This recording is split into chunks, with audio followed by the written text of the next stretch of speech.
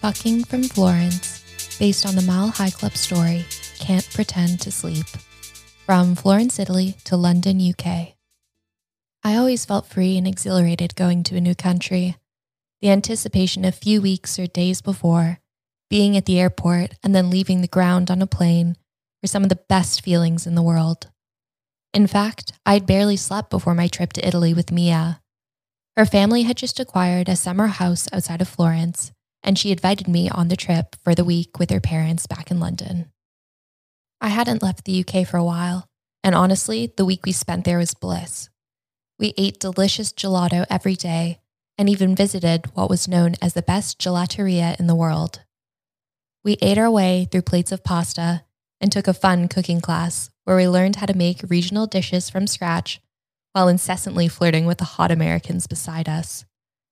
We went on a Tuscan wine tour where we made our way around the countryside, tasted some of the best wine, cheese, meat, and truffles the region had to offer. We had even been invited on a night out in Florence with two of our tour guides, and we may have even had some hot Italian hookups. I literally couldn't have asked for anything better. My skin was bronzed from the hot sun, and I was genuinely happy and feeling accomplished. Little did I know the holiday was to continue on the plane ride back. I sat sadly at the airport. Going home did not hold the same excitement as flying here had. I ordered a cappuccino and a cornetto, a combination we'd eaten every day since being in Italy, and looked depressedly out the window onto the tarmac. Hopefully I'll be back soon, I thought to myself.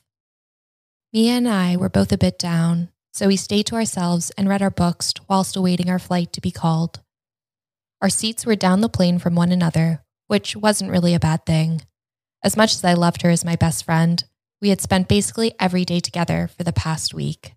I was a bit disappointed I wasn't in the window seat to enjoy one last glimpse of Italy before I left. But just as I looked back, I saw a man in the aisle waiting to be let into said seat. I barely looked at him and stood up. He grazed my body with his, and I finally took a look at him as we sat down. And whoa, he was gorgeous.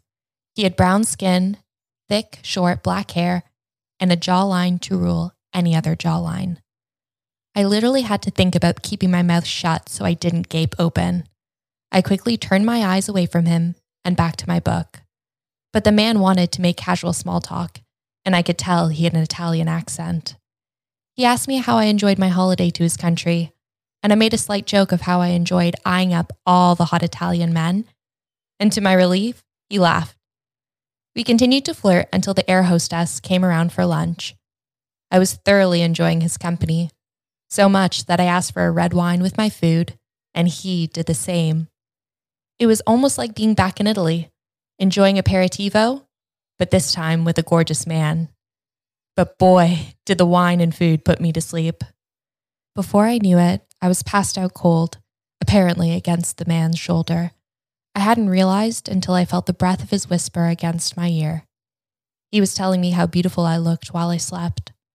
I froze and felt his body leaning in towards mine, and I mumbled that I thought he wasn't too bad either. Then I felt his arm go around my shoulder and pull me in closer. I relaxed my body into his. It was both solid and warm. I nuzzled further into his shoulder, but kept my eyes shut. I was enjoying this moment of sexy calm. He leant in again, asking me if I was okay with him touching me. I lazily answered yes, and with that, he started to graze the bottom of my neck, where it met my scoop neck jumper. His touch was light but erotic. He very slowly ran his hand down the front of my body until he found my perfectly erect nipples, which were hard with a combination of the cool air conditioning that ran through the plane and how turned on I was. Plus, I hadn't worn a bra that day. I thanked myself for making such a great decision. I laid there enjoying him taking control over my body, still with my eyes shut, taking in every bit of pleasure I felt from him touching me. His hand cupped my boob, and his breath hitched. I knew he was getting excited.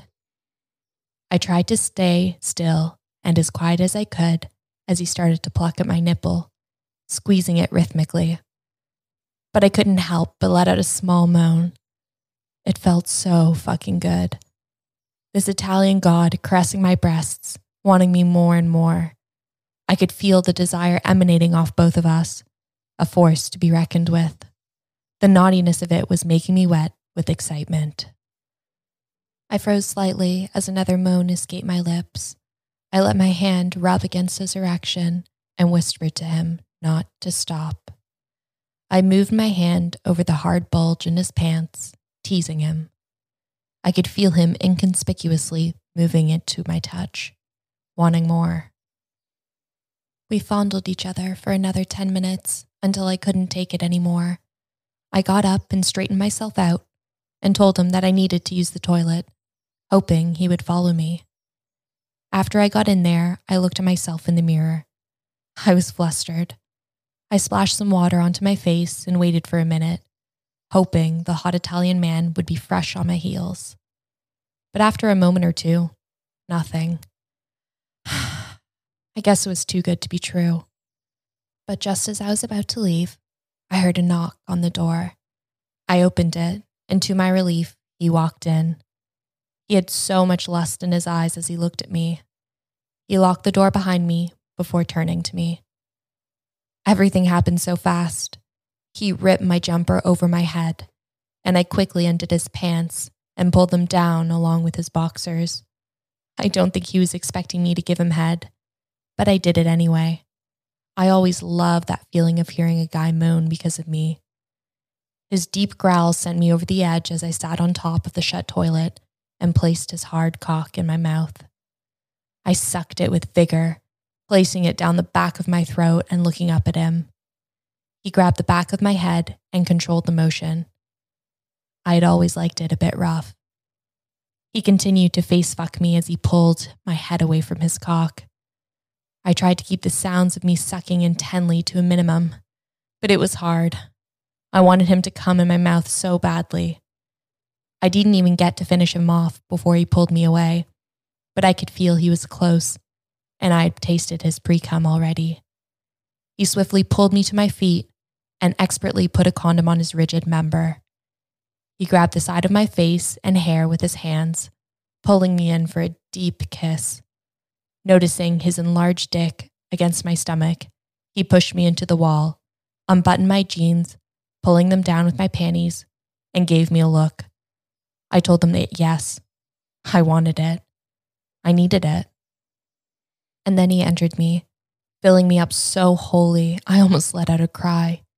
He noticed this and moved his hand to cover my mouth and fucked me wildly against the wall. I had never done anything like this before, and this thought, paired with his roughness, turned me on. I could feel the intensity in both of us. His thrusts were getting deeper, and my moans into his hand louder. His cock moved in and out from me, and my wetness was too much. We locked eyes, and I knew he was going to come. As he came, he thrust deep inside me and pushed me harder into the wall, grappling with my neck and letting out a gasp into my dark hair. He then looked up at me, bent down and smiled, putting my underwear into his pocket. He organized himself, brushed his hair back with his fingers, and while I pulled up my jeans, my juices dripped onto them. As we inconspicuously walked down the aisle to our seats, I saw my best friend walking towards the direction of the bathroom. She stopped and gave me a puzzled look before a full-grown grin spread across her face.